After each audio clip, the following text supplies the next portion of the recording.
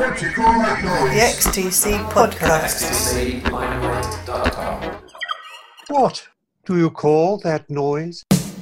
What do you call that noise? It's the music we've been awaiting for a decade, and now it's out. Stu Rowe, Jen Olive and Andy Partridge have gone public with the three Clubmen, and their very, very wonderful eponymous 4-track EP is released at the end of June. But with three such gifted musicians to choose from, what's a humble podcaster to do? There can be only one answer. 3 podcasts. My name is Mark Fisher, and I'm delighted to welcome you back to What Do You Call That Noise, the XTC podcast, and the first of a trilogy of interviews. To mark the arrival of Aviatrix, Racecar, Green Green Grasshopper, and Look at Those Stars, the podcast is briefly turning from monthly to weekly. In today's episode, we'll hear from Stu Rowe. Next week, we'll be back with Jen Olive, and set your watches for 2 weeks' time when Andy Partridge will be our guest. But just to tease you a little more, it's time first for our regular feature in which you, the listeners, entertain us with your XTC-inspired songs. Since the start of the year, we've heard wonderful songs from John Bicknell, Warren Butson, Christopher Underwood and Jeff Nicholson, who last month brought us the awfully noisy Drink and Dance.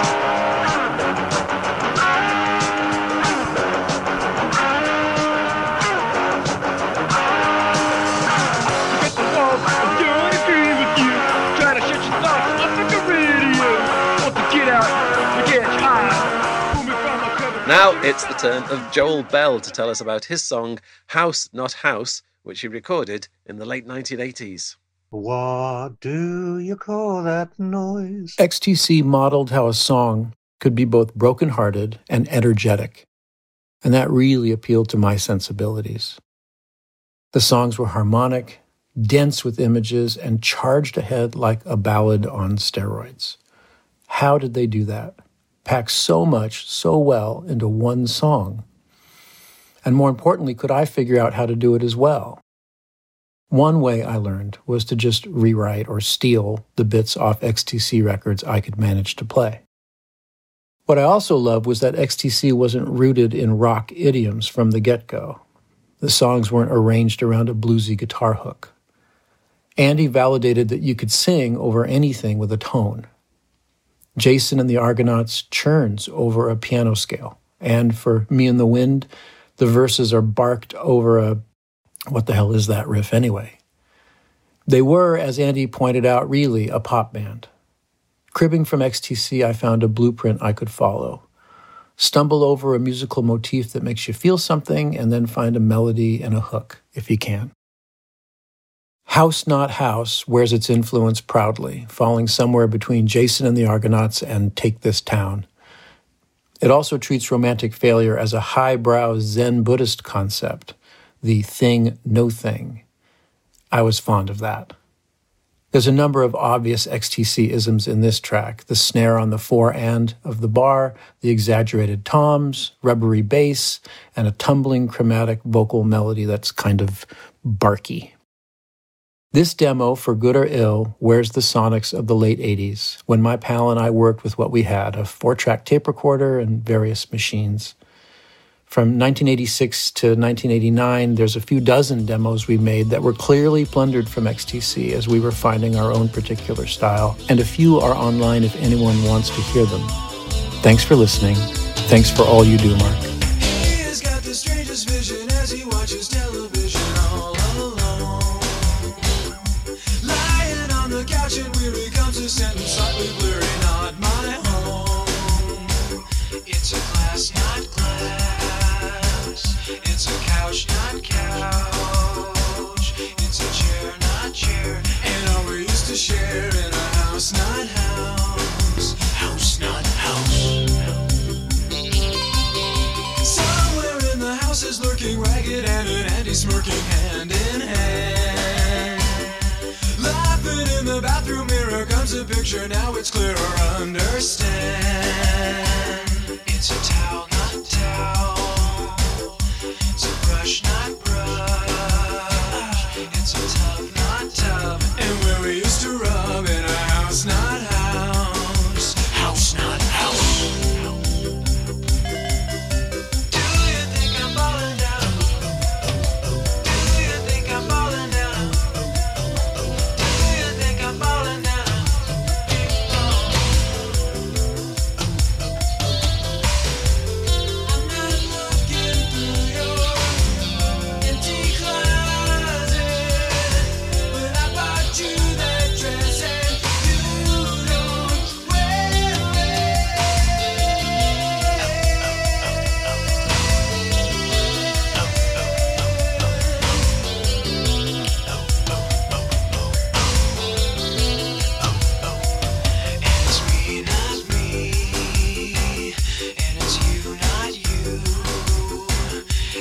It's us, not us. Don't even wanna fuss about a house, not house.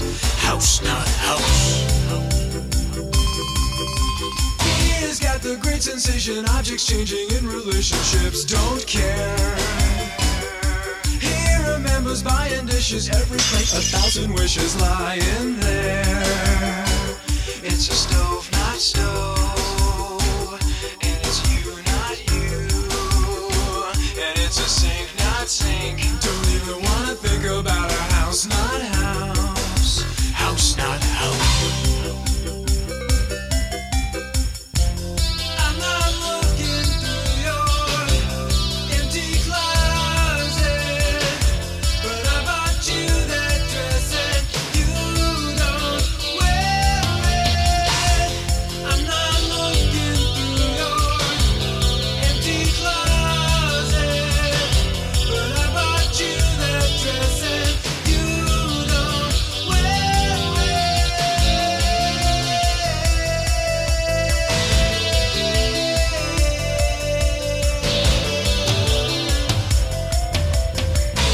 Thank you very much, Joel Bell. You can hear more of Joel's XTC influenced tracks on his SoundCloud page, which I'll include in the podcast information. If you're a musician and you've written something inspired by XTC in some way, I'd love to hear from you. Your music doesn't necessarily have to sound like XTC, although it could do, but perhaps it has some lyrical, thematic, rhythmic or melodic connection. If you've got something that fits the bill, please get in touch with me at mark@xtclimelight.com. My monthly shout-out is briefly becoming a weekly shout-out to the very wonderful supporters on Patreon whose donations keep the XTC podcast running. It would be great if you would join them. Just go to patreon.com/Mark Fisher and decide whether you'd like to be a pink thing, a humble daisy, or a knight in shining karma. If it's the latter, I'll read out your name at the end of each episode. And if you have an appetite for even more XTC, and of course you do, remember you can buy a copy of What Do You Call That Noise? An XTC Discovery book at xtclimelight.com. Okay, so if you hang around another week, you'll be able to hear Jen Olive saying, When it comes to music, being in the studio, you can't really do better. Andy's got, and Stu as well, they've got like big ears, you know, they can hear the grass grow. There's nothing that they can't hear, so you can send them anything. and if you have the patience to wait 2 weeks, you can hear Andy Partridge saying, Somebody normal, inverted commas, you know, and they may sing like that, but you give that to Jen and she may sing like that. And it comes back a totally different feel. And you think, that is great. Why didn't I hear it like that? Why didn't I hear it wrong like that? Because wrong is so much more thrilling.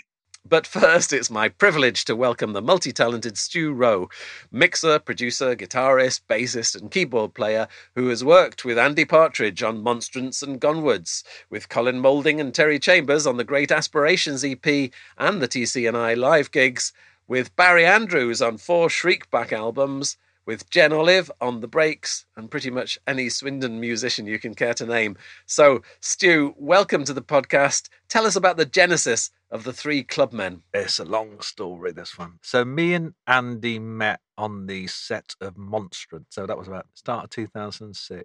After that was finished, we started hanging around my studio and just kind of messing around with different production ideas and just being like inventive and just having fun doing music. I put some Lighter Thief EPs out on Ape with Andy. Andy was on a couple, 3 I think. And around this time, Jen also signed to Ape. So she sent her album to Andy to sort of finish up. They worked together on it. And I got to know Jen as well around the same, because we're both in the same situation, both worked with Andy. We all got on really well. So I then sent her some tracks me and Andy had been working on, and that kind of started the process. And then Jen came over.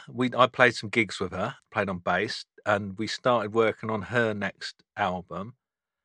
And then she went back to America, and we had a load of bits and pieces left around on my hard drive, starts, ideas, where the 3 of us were just messing around in here. We thought we should form a band. We'd call it the Clubmen, which has since become the 3 Clubmen. It all got left for well, till lockdown, and then it was like one of them projects that everyone said when I played it, you should finish that. So I just thought, well, I got to go. That was my number one thing last year. I have to get because I've played it to everyone who's come in this blooming place for the last 10 years, and they said, "Why haven't you finished it?" And there's no real reason other than just getting on with other stuff. So yeah, so it's time to do it. How much stuff are we talking about? Because there are 4 songs on the EP that's coming out quite soon. What else is there? When we decided to do it, went through everything. There was possibly an album, but not as strong as these 4, really. So these 4 could be finished off. So I think that was what the decision was. It would be a strong EP and a patchy album that would have taken a long time to weld together. But there was lots of starting points. There was a lot of stuff going back and forth between Swindon and Albuquerque for a while. So it's all on my hard drive. I'm intrigued by what you're saying, that you and Andy started working on material before you gave it to Jen. So is the genesis of all of these songs, is that where they all started, with you and Andy playing around with ideas? Yeah, let's think. Aviatrix was done just before Jen came to her Swindon for her first kind of little tour and to meet Andy. Now, Race Car, the second track, that's got an unusual genesis in that there was on Monstrance, when that was recorded, I was kind of involved in the mixing and helping that over the line. I started very cheekily doing a remix of some of the Monstrance stuff and found this very strange loop in 15/16 time on a track called Torturetainment that I chopped up and made a track out of it and then sent it to Jen. She did a vocal on it, which was the vocal on Race Car. Then that came back to me and Andy.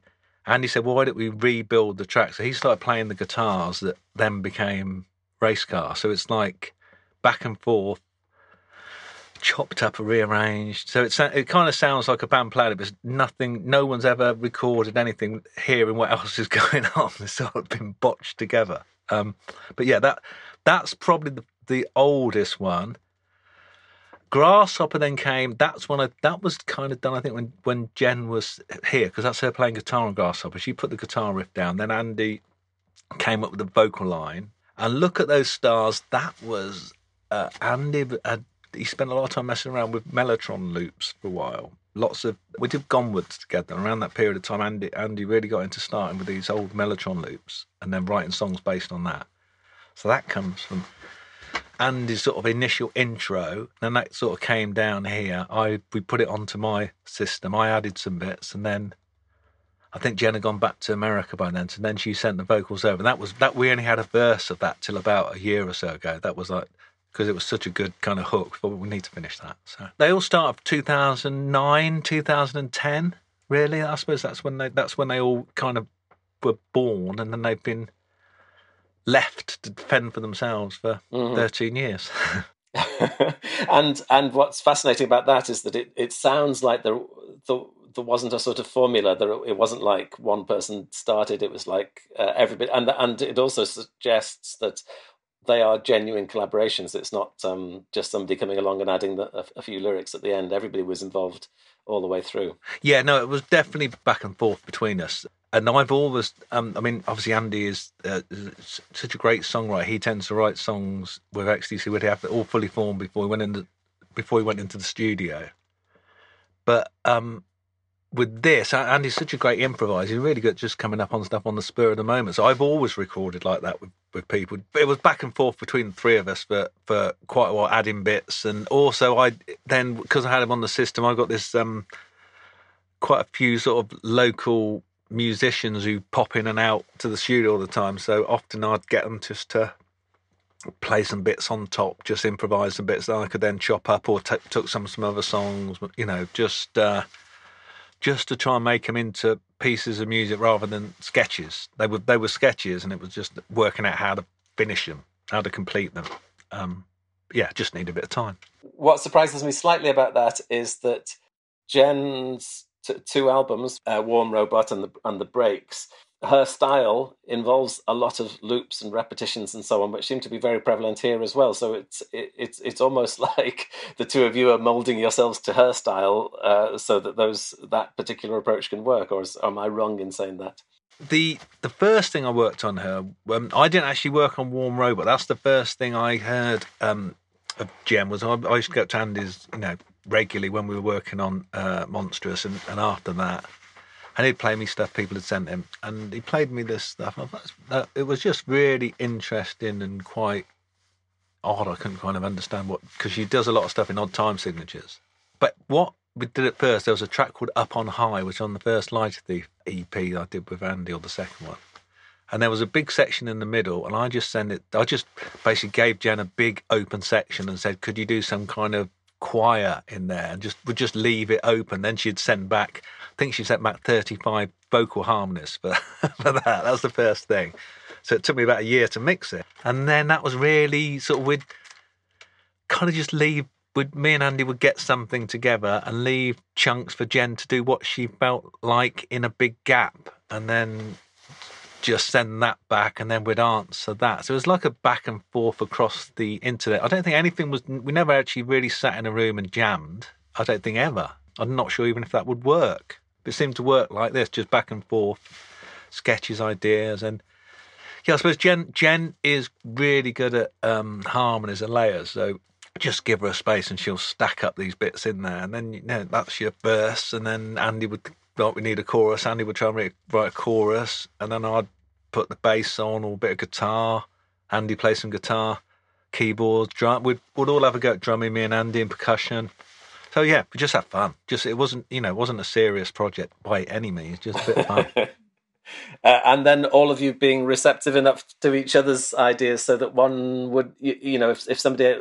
It wasn't like somebody was saying, "Oh no, that's a terrible idea." You were all just sort of accepting each other's ideas. Yeah, I don't think anything ever got refused. Some of the tracks, some of the ones that haven't made the EP, they just don't work quite so well. They're a bit more abstract, and there's not more than we've never got to the next section. It's like you have the first section, you've got to find a B section that somehow fits with it, so you can get back to the A section. Trying to do stuff just totally improvised, make up on, but it doesn't always come up with anything usable. But I do think you can come up with some magic that way that you wouldn't have come up if you sort of spent ages trying to write the whole song yourself. So somewhere, I think, we've got in the middle of the three of us, which is quite an interesting place, I think. So, yeah. I'm really pleased with it. I can imagine that you're in a position where you don't remember who did what, or where one idea came from. It's just because it's sort of organically created in many cases. Yes, but files on the computer, they've been... there's so many layers and bits and pieces. It would all be uncoverable if I went back into the files, but there's, say, Aviatrix, the 2010 version, and 2014 version, and I've had another look at 2018 and then 2022, and each time they've sort of changed a bit. So, yeah, I really can't remember who did what when, but not in the order anyway. But they've kind of evolved organically. I think that was the best way to think of it. And I suppose one of the lovely things about the collaboration is that Andy Partridge is, as we know, a very distinctive songwriter and a distinctive singer, and so is Jen, but they seem to mesh together so perfectly with you somewhere in the middle, I guess. It seems to be a very productive collaboration from that point of view, very right collaboration. Yeah, they're both very, very distinctive tones, but they blend together really, really, really nicely. The couple of times on the EP when the voices harmonise with each other, I think it works really, really well. And then you've got Andy's guitar style against Jen's voice, and Jen's guitar style against Andy's voice. So yeah, it's a really interesting combination. Andy obviously likes Jen's voice because he signed her to Ape. So I think there's a connection in the voice. And then you've got things where it's got Jen's voice and Andy's guitar, then Jen's guitar and Andy's voice.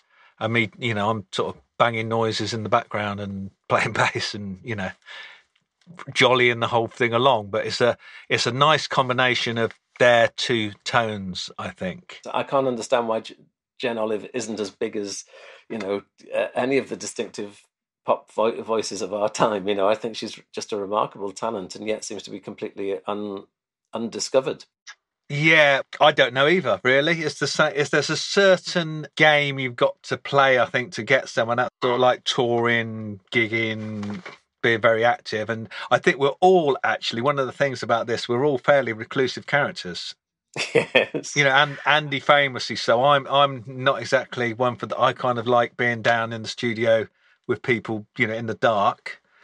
And Jen is very much like she's in Albuquerque in the desert, and none of us are particularly actually out gigging. So I think you got to play that game a little bit to do it. And I don't think any of us have ever done that. We're not going to gig.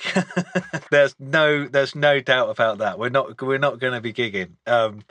So yeah, I think we're just off the radar a bit. Hopefully people will hear this, and you know, there should be we'll see. I think people will like it. I hope people will like it. Do you know that thing people often say, oh, who's the most underrated musician? And, you know, XTC are often talked about as underrated, but actually people do know about XTC. In the case of Jen Olive, I don't think people even know about her. I think I mean, she's genuinely underrated. She's genuinely unknown for someone who's as fantastic as she is. You know, one of the reasons I wanted to do this was sort of like to draw attention to, you know, to Jen, and well, I think this is Andy doing pop that he's maybe not done in a while. I did Monstrance with Andy. I wasn't involved. I was only helped with the sort of mixing and that. Then we worked on Gonwards a lot together. This is Andy and a different guys than maybe he's been in for a while. Yeah, because obviously with Andy, you can only associate him with an XTC. That's not surprising. But then he's sort of felt reluctant to call himself a solo artist, but then hasn't. And then has done a few things in collaboration with other people, and Monstrance being a prime example of that. And then this, and it's interesting for someone who is so talented that he does still like that input from other people. He sees himself as a musician who's part of a band, or you know, part of a collaboration, and not somebody who's going out on his own in a sort of, I don't know, whatever David Bowie sort of mold. I think it's just, I mean, I can't speak for Andy, of course, but I just think personally, it's just more fun doing it with someone else. Do you know what I mean? Yeah. It's just the whole point of actually playing music and just bouncing off some, what about this and what about that? You know, and is really, I think, at his best in a room with people coming up with, you know, brilliant musical ideas. And the thing with technology now, everyone can do it on their own. You can sit in a room and do everything yourself, but it's not really much fun. I don't think. You know what I mean? No one's laughing. You can't laugh at your own gags, and you know, your own playing bores the hell out of you. And you know, I've done this before. So when you work with someone else, someone's going to come on, especially with people like Andy and Jen involved. You're going to get people bringing in ideas. Whoa, where's that come from? It's that sideways stuff that I've always really, really liked. Trying to bolt things together that should not bolt together. I did some work with a band called the Future Sound of London. And before I worked with them, I was very kind of traditional guitar, sort of blues, rock guitar, you know, hints of jazz, but just, you know, just played guitar really and bass. And through them, I just sort of sampling, by chopping that up and reversing that and putting that next to that, you come up with something that no one would have actually come up with. It's not coming out of anyone's sort of experience. It's something you've created, something new. So that's kind of, I suppose that's what I brought to it. I'm just thinking, because you just asked me what I thought of the EP, and it is exactly that combination that you're describing, which is the reason for being an XTC fan as well, which is that you, although it doesn't particularly sound like XTC, what it does sound like is that really fascinating combination of melody. And you were just describing how fantastic Jen does her backing vocals and harmonies and all of that kind of stuff. So you've got those beautiful tunes, but at the same time you've got, to take Race Car as a prime example, you've got the sort of choppy guitars and something that sounds like it might have come off a Captain Beefheart record, or you know, you've got those other roots and other collisions of ideas and thoughts which just keep it real, and rhythms that keep it really interesting all the time. Yeah, I think I think that's the thing. Is it interesting? You know, does it work? Is it interesting? And there's all kinds of reference. But there is definitely Beefheart, and Andy's guitars and Race Car is definitely him doing his clanging Beefheart dissonance. That's great. But then the end is basically life on Mars. That's how it ends. There's all kinds of references in there that I can hear. It's a sort of a journey through the what we like, I suppose. Everyone's just, having fun. And it's nice to be doing something without any pressure of no label, no, just to just do it for the sheer art of it, the fun of making music. I think we should talk a little bit more about you, and you just described yourself as being reclusive and liking being behind the scenes. But for XTC fans listening to this podcast, they might not be aware about exactly how many fingers you've had in how many XTC related pies. You've worked with, I think, I'm not too sure whether you've worked with Dave Gregory, but you've certainly worked with Barry Andrews, with Andy Partridge, with Colin Moulding, with Terry Chambers, and indeed with Holly Partridge in the She Beats, and that gives you pretty good XTC credibility. You people will know who were able to get hold of the Naked Flames live TCNI album. That's another thing that you were involved in mixing. I can remember seeing you at the back of the Art Centre in Swindon at the desk there, and you seem to be connected to every other musician. Have I mentioned, and also Peter Blegvad and Andy Partridge with Gone Words as well. It's a fantastic, I suppose, an unsung contribution to the post XTC canon, but. I don't know whether you find them all fertile people to work with. Well, I've actually got the full set. I did work with Dave. I think I helped master the first Tin Spirits album. A friend of mine, Mitch, produced it. So I was very, very, very minor involvement in that. So I moved to Swindon in 1990. So I didn't 89, I think. So I kind of missed XTC by the time I'd arrived here. They'd done their local gigs. I never saw them growing up. And then when I was just involved in local music at a record shop, Andy came in the record shop once in about 1993, and I tried to sell him a Charlie Parker album, but he wouldn't have it. I don't know if he remembers that. And then I just carried on doing music around Swindon, all kinds of projects, and got this Lighter Thief thing that was kind of me just doing this with any interesting person I found in Swindon. I just wanted to make records with them. So I just recorded. I suppose it's inevitable then that I ended up working with Andy and Barry. So what happened? I run a music production course at a college. I've been doing for like 20 years. And we got a studio there. So when they were looking to record Monstrance, they found the studio. They wanted a local studio. So that's where I met them when they came in on the first day to record that. Andy had a noisy wah-wah pedal, so I managed to find him a quiet wah-wah pedal. That was our opening discussion, and then I think Barry asked me to help produce the Glory Bumps album for Streetback, and then I worked with Barry for the next 4 or 5 Streetback albums until quite recently. Dave, then the She Beats came along. My son was in a band called the Alphons, and they went on tour with the She Beats, so I got to know them. So I did some demos with the She Beats and did some stuff with Holly. But hundreds of other musicians in Swindon as well.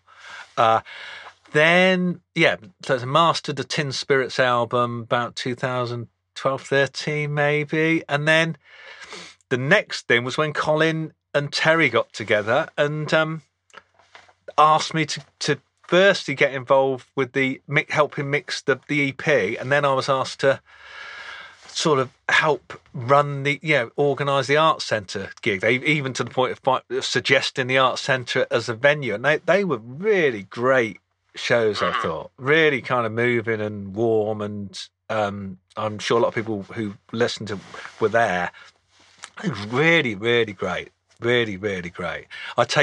One thing I'm too proud of, I suggested do a piano version of something, and then Colin came out with Bungalow, and I thought that was one of the highlights of the show, actually. It was, yeah. That was, grown men were seen to cry. yeah. I didn't suggest Bungalow, but I'd done a gig there myself, and I said, it really works well in there if you just take at least one song just down to nothing. And then he said, what about Bungalow? It's like perfect, wasn't it? It was just really, really, really, really worked. Then after I helped mix it, I've done a little bit of work with Terry on the helped with Terry and Steve on the the XTC stuff as well. So I think I've just it's not just XTC, but because I'm in Swindon and I'm very cheap. People, people come. I tend to just like working with interesting people, and they're all, you know, not that I could do a psychological analysis of all of them, but they're all very, very interesting people, aren't they? You know, fascinating. And I think working with Andy gave me, you know, some kind of credence, I suppose, within the sort of the XTC following, you know, groups, whatever. So that, you know. I'm wondering as well as, I mean, I suppose there's your musical contribution, but also there must be something about your, I don't know, your personality, which means that people, you know, musicians, there are a lot of egos involved, and you know, people can fall out with each other. But you've managed to be, as we've clearly just seen, at the centre of the whole XTC universe, really, in recent years. And presumably that's because you're good at getting on with people. I've enjoyed doing music with all of them. They're all fantastic musicians, and that's the other thing I've sort of found, because I've been in Swindon for like 23 years now, and I've seen all, you know, so many local bands and so many young bands come up.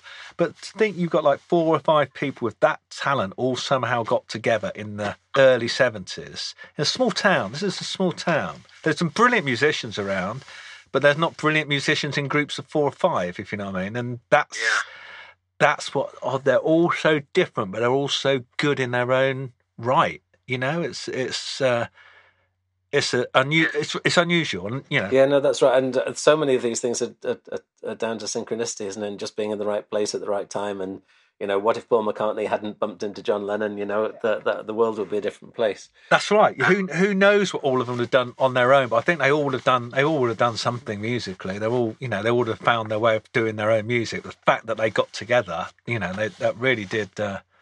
Yeah, you know, no one. You know, this is a small town. No one really has come anywhere near to their kind of level of success since them, not as a band anyway. So since Diana Dawes, yeah, yeah. But and I suppose you must have seen that your entry point with Andy and Barry and Monstrance. That you know, that was a collaboration that nobody expected after their long history of Barry really only being in XTC for a very short period of time, but sort of creating their sound early on. But again, you listen to Monstrance and you hear how, in a way, like-minded they are in the sense that they're both creative people who can improvise alongside each other and create really interesting stuff. I think there's a real mutual respect between all of them, actually, for what they've gone. I mean, that Monstrance wasn't going to last longer than that, but it was, yeah. I think Andy at that point was trying to get. I mean, he'll you know, I don't think he said it himself. So I don't put words in himself. He was trying to get away from writing songs. He wanted to do something improvised, and he bumped into Barry, and I think that just, I think it was I think that was Andy trying to get away from from the song and going somewhere else. And since when he's come back round again, but interesting stuff. Not for the faint-hearted, Monstrance. I think you'll agree. Well, yeah, because it's the nature of it. I mean, even compiling it must have been a huge job, because it was just lots of improvisation, wasn't it? Oh, there was hours of the stuff, hours and hours of the stuff, and a scenario with noisy record. Oh, it was a long. Probably the tale of Monstrance is probably for another time. Yeah. Oh, I'll have to come back. That's a long story, that one. But that was how I met Andy. So from that point, and therefore that's how I met Jen, and it opened up this whole new kind of way. And therefore, once I met them, I met Colin and Barry and everyone. So it was, it was an interesting time. That, as somebody who's contributing to this whole process, you're sometimes billed as a mixer, you're sometimes billed as a producer, you're sometimes billed as a bassist and a keyboard player and a guitar player. Is there do all of those jobs sort of morph into each other, or do you see them as sort of distinct jobs? I mean, particularly I'm thinking about something like mixing and producing to the layman, and the that distinction between an engineer, a producer, and a mixing desk operator. That there's a continuum there, at least, I think. Are they all part of the same job to you? Well, yeah, I come from being a musician. I come from playing guitar, and then sort of bass, and then I got into the technology from like working this band, the Future Sound London. I thought, I can do this with computers, and it was like a light bulb went on. Now Andy came from the more traditional route in the studio, where like microphones and desks. I don't come from that way at all. I learned on computers, so me and Andy kind of met in the middle. I was coming from a more sampling kind of way. He was coming from a traditional way. But I think the best description of a producer you can have, which I suppose I am, is that you've got to be the blank card in Scrabble. So if you need someone to play the bass, we'll pick up the bass. If you need someone to help with the lyrics, we'll get the pen out and work with them. If you need the harmonies, get on to work out what notes someone can sing. So I'm not really very good at anything, but I'm quite good at lots of things. I'm not a great engineer. I'm not a great mixer. I'm not a great guitar, but I can sort of have a go at lots of different things. And I think that's the skill, an all-round skill, rather than us say, like virtuoso guitarist, which I'm not at all. And am I right in thinking with the three Clubmen,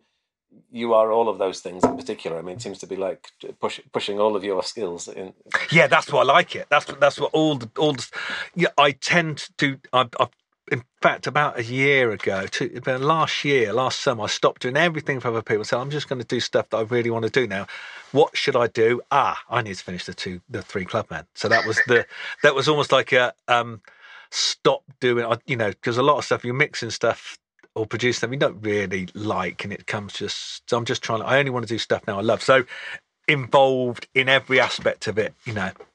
Not singing, unfortunately. I never really pushed myself on that.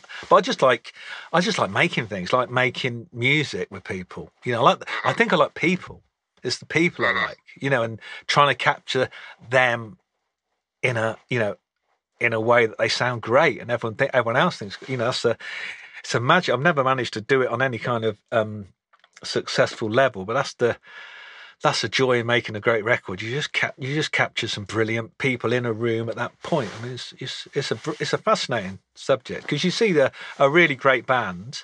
We hear a great record, but you see that band played, and it's never the same as that one day where it's just right. It's a moment in time, a record. I'm wondering as well, in terms of taste. It's I know that you were just saying that you started off as selling records and presumably therefore being exposed to a huge amount of music and a huge range of music. Do you have very broad tastes, or is this the stuff that we've just been talking about? Is that your kind of music, or are you sort of moving into unfamiliar territory?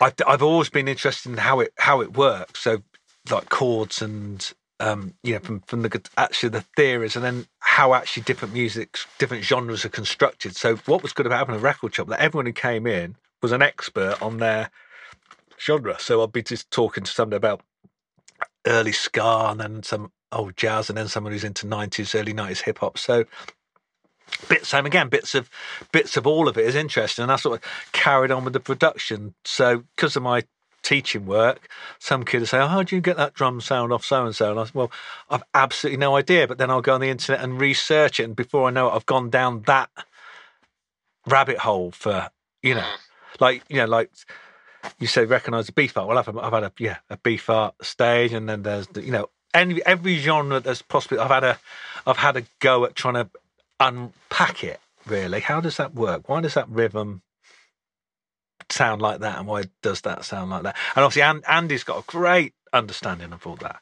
a fantastic understanding of music in different genres and how chords work together.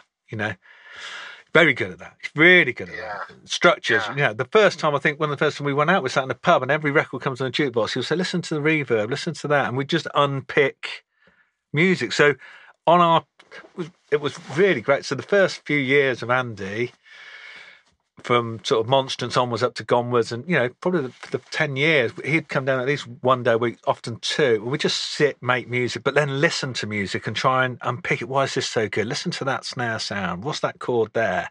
And just and then make each other laugh, and then go to the pub. That was so it was an absolute education. Well, let's talk about it in the past. It's been absolute education in how music works. Really, from the mind of Andy Partridge, which obviously is different than other people they see Everybody it. else's mind. Yeah, exactly. Yeah, it's been good. It's been good. And it's that open-mindedness that impresses me. Not actually, I mean, yes, with all of the members of XTC, but also with someone like Stephen Wilson. You know, people who might be ploughing a particular furrow, but when you start talking to them as musicians, you realise that they have listened and absorbed other furrows as well, and they've maintained their creativity, I suppose, because they are not shutting doors. They are saying, well, maybe we could do a bit of funk, maybe we could do a bit of disco, maybe we could do a bit of heavy metal or whatever, but they're not ruling anything out. Whereas, I don't know, I suppose I find that interesting because of the age I am. Really, it was when I was at school, you were either a rocker or you were into new wave or somewhere. It didn't. You weren't really allowed to have feet in both camps. But that seems to be very uncreative and much more productive to keep yourself open to other possibilities. Yeah, I think you're absolutely right. Yes, talking about Stephen Wilson, he's of a similar sort of mind. Really, he's up for anything. He's open to any ideas. I've met him a few times listening to the surround sound mixes. Yeah, very open, very very. Yeah, and you're right.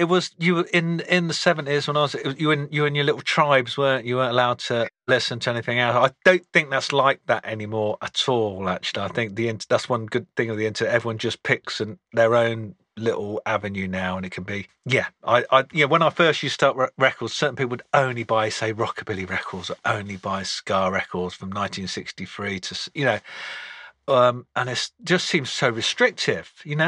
Really, I don't get it. I just like bits of everything, little bits of everything.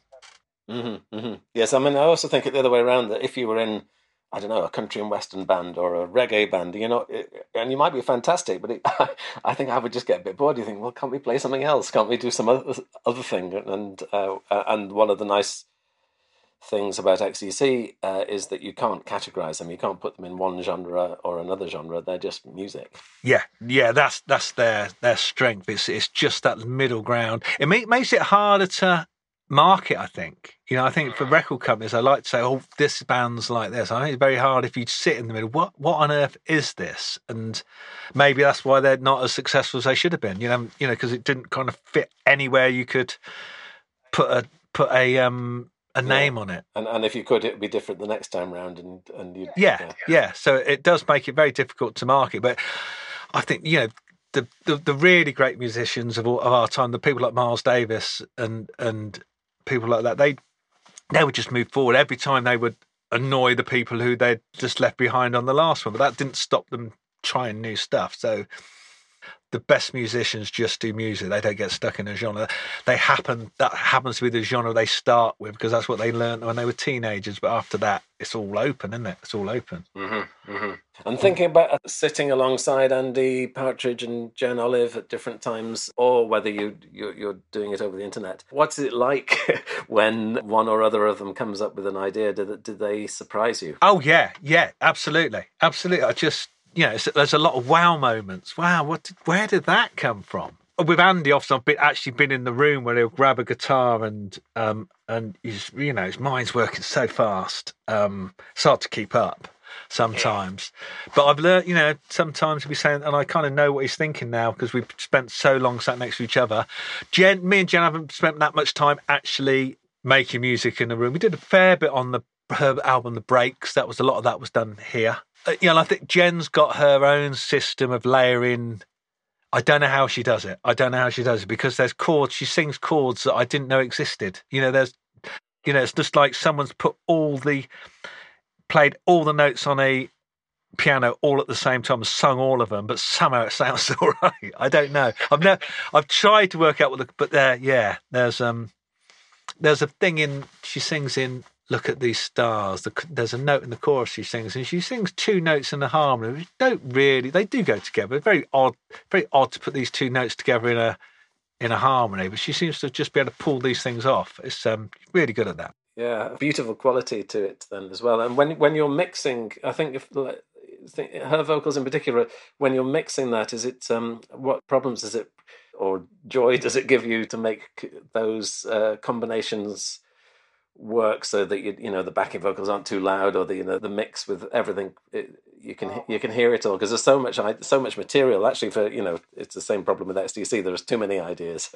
This is why it's taken so long. This is why it's taken, because I've been going in there tweaking these vocals. I mean, Jen layers them, they kind of work. She's worked it out in her head, but still there's so many options. How high do you have the last one? And for something race car, there's all these different parts. And main problem was to make sure that one wasn't louder than the other, so it's kind of sounds all balanced. And then Andy's guitars have to, and I'm quite sort of disorganised and messy, so it takes a long time to kind of get it all sitting up, till it's actually, I think that's about done really. But there's no kind of process other than sort of almost like move. It's almost like the bits of collage, bits of sound collage are moving around till, that's perfect. And I don't know why, that just has to be at that volume. Andy said something about this. It's like we're all throwing paint at a canvas, the three of us. That's sort of the musical thing. And then we go in there, we throw paint, and then we go back and have a look. Is there anything in the forest of noise that, that's good. I like that. That's the process, I think. It's like all throwing our own colours in and then trying to merge it together afterwards. Just because that was the bit I've probably done more of that side of it, but they've been more of the front end of it. And then because Andy's got such a precise ear for music, is he a hard taskmaster to work for when from the production and mixing side? Are you coming back and is he giving very precise, detailed feedback about what you've come up with? Oh, absolutely. Andy's got amazing ears. He can hear stuff that, and I, it's been great training for me, because when I can remember thinking about 2005 that I was getting better at production, but they never sounded very good really. I knew they didn't sound very good because I was making on such shoddy equipment in a room in the house. I hadn't built the studio then, and I was just sort of learning how to do it. And then I remember thinking, if only I can meet somebody who's really good with compression and EQ and reverb. And then almost within weeks, I bumped into Andy, and he would just gave me this education in mixing from his perspective, what he'd learnt by sat next to all these great mixers. But I think I've learned he's got certain techniques, he likes certain sounds. I don't agree. We don't agree on lots of things. I would have a different sort of thoughts on EQ, but we do agree on an awful lot as well. What sounds good, and he'll just, when we were working on Gonwards, he'd spend, one of the things he said, he wanted to try every compressor I had on Peter Blegbad's voice. So we just went through, he'll go to such detail, and it's been really good for me because I'm actually quite slapdash. And so he's kind of made me a bit more systematic in my production, shall we say. That's been good. But I imagine in that situation you can just be overwhelmed with choice, and I'm thinking of Todd Rundgren's approach, which was, as some might say, is a bit more slapdash, but his line would be, the average listener can't tell whether it's this compressor or that compressor, and it's got to sound like one thing, so let's just do this and move on. Are you attracted to that way of thinking? If I'm sort of left to my own device, I'll just kind of go on instinct. But what has been great with working with Andy is that we have done that. It's always really enjoyable because we'll go in. It'd be like, I would love to spend time on work and understand more about compressors. So when Andy's here, that's what we can do. And I'll kind of, by the end of it, I'm further ahead with my understanding. So just working with someone really, really with good ears and really, really good understanding of the old technology rather than the new technology. That was great because I didn't understand that. I knew the new technology, not the old technology. So we kind of met. Like I said, we met in the middle, and had some, and just we laughed a lot. Really, the whole thing's been very funny. The whole thing. There's characters involved. There's all these characters we invent, and Gonwards was very funny. It's all been funny. It's all been funny. I imagine Blegbad is very. I've never met him, but I presume that he's a very funny person. Oh, very droll. Yes. I pick Andy up at 11. Pick Peter up from the train station at 11:30, and we come back and also. Andy's a real creature of habit. I'm a real creature of habit. We'd always have lunch exactly the same time of the day. We'd finish at 5 and go to the Los Gatos or the Roaring Donkey. It was like a traditional working day, like lunch and coffee and chatting, and then back to work. So yeah, I've learned a lot of that. But yeah, just hilarious company. Very, very witty, very funny man, Peter Blegfeld. Yeah. Very funny. Yeah. So one final question then, I guess. What are your hopes for the Three Clubmen? Is this going to be the beginning and the end of it, although a rather delayed beginning of it, but or might more happen? I think we'll have to wait and see how it goes, because there is more. We could do more. What has made me realise is, I'm going to carry on doing stuff as a label myself. Andy asked me to put this out myself, which I'm doing, and I'm kind of, it's good. He's forced me into setting up what I do as a label. So I just I'll put something else next. Might be another Three Clubmen thing, might be some other project that I've got hanging around on my hard drive. Don't know. I'll often have 17 simultaneous projects on the go. So I'm trying to do one. I think that's why it's getting finished, because I'm just, for once in my life, going to do one project, which is the Three Clubmen, till it's bloody done. I just hope people like it. Really, that's. I know not everyone will, obviously not, but yeah, I think there's enough in it that people say, they can hear that it was a good project to do, good to finish. Yeah, but we'll see. I'm one of them. You've got one fan at least. Oh, that's good. That's great. That's good. That'll do. Great. Thank you very much for that. Yeah, brilliant. Thanks for doing this, Mark. It's really been really good. Thank you. Thank you for recording. Thank you for finally getting it out. Yeah, it's been nice. I've wanted to talk. I've sort of known that. I've been around the XTC, like say, camp for a long while, and it's kind of good to talk about it all, actually, because it's been real interesting. What do you call that noise? Thanks very much again to Stu Rowe. There's more of that kind of thing coming up from Jen Olive and Andy Partridge in the next 2 episodes, and you can order the Three Clubmen EP from burningshed.com. Thank you once again to everyone who has supported the podcast on Patreon, who you can join at patreon.com/Mark Fisher. And thanks in particular to the following Knights in Shining Karma: Terry Arnott, John Bicknell, Kevin Burt, Lorenzo Chachi, Cale Corbett, Liam Duggan, Jamie Dunn, Jeff Farris, Leslie Gooch, Mike Grafe, Robert Graham, Stephen Hope, Alan Hughes, Marek Kraus, Jesper Kumberg, Robert Lawlaw, Dennis LeCourrier, Liz Lynch, Murray Meikle, Yusuf Murrah, Karen Neal, Jeff Nicholson, Amy Parkinson, Mark Reed, James Reimer, Simon Slatehome, Michael Sutcliffe, Mark Thomas, Nigel Waller, and Martin Whitley. Great to have you all on board, and I'll be back next week with another ridiculous tie knot.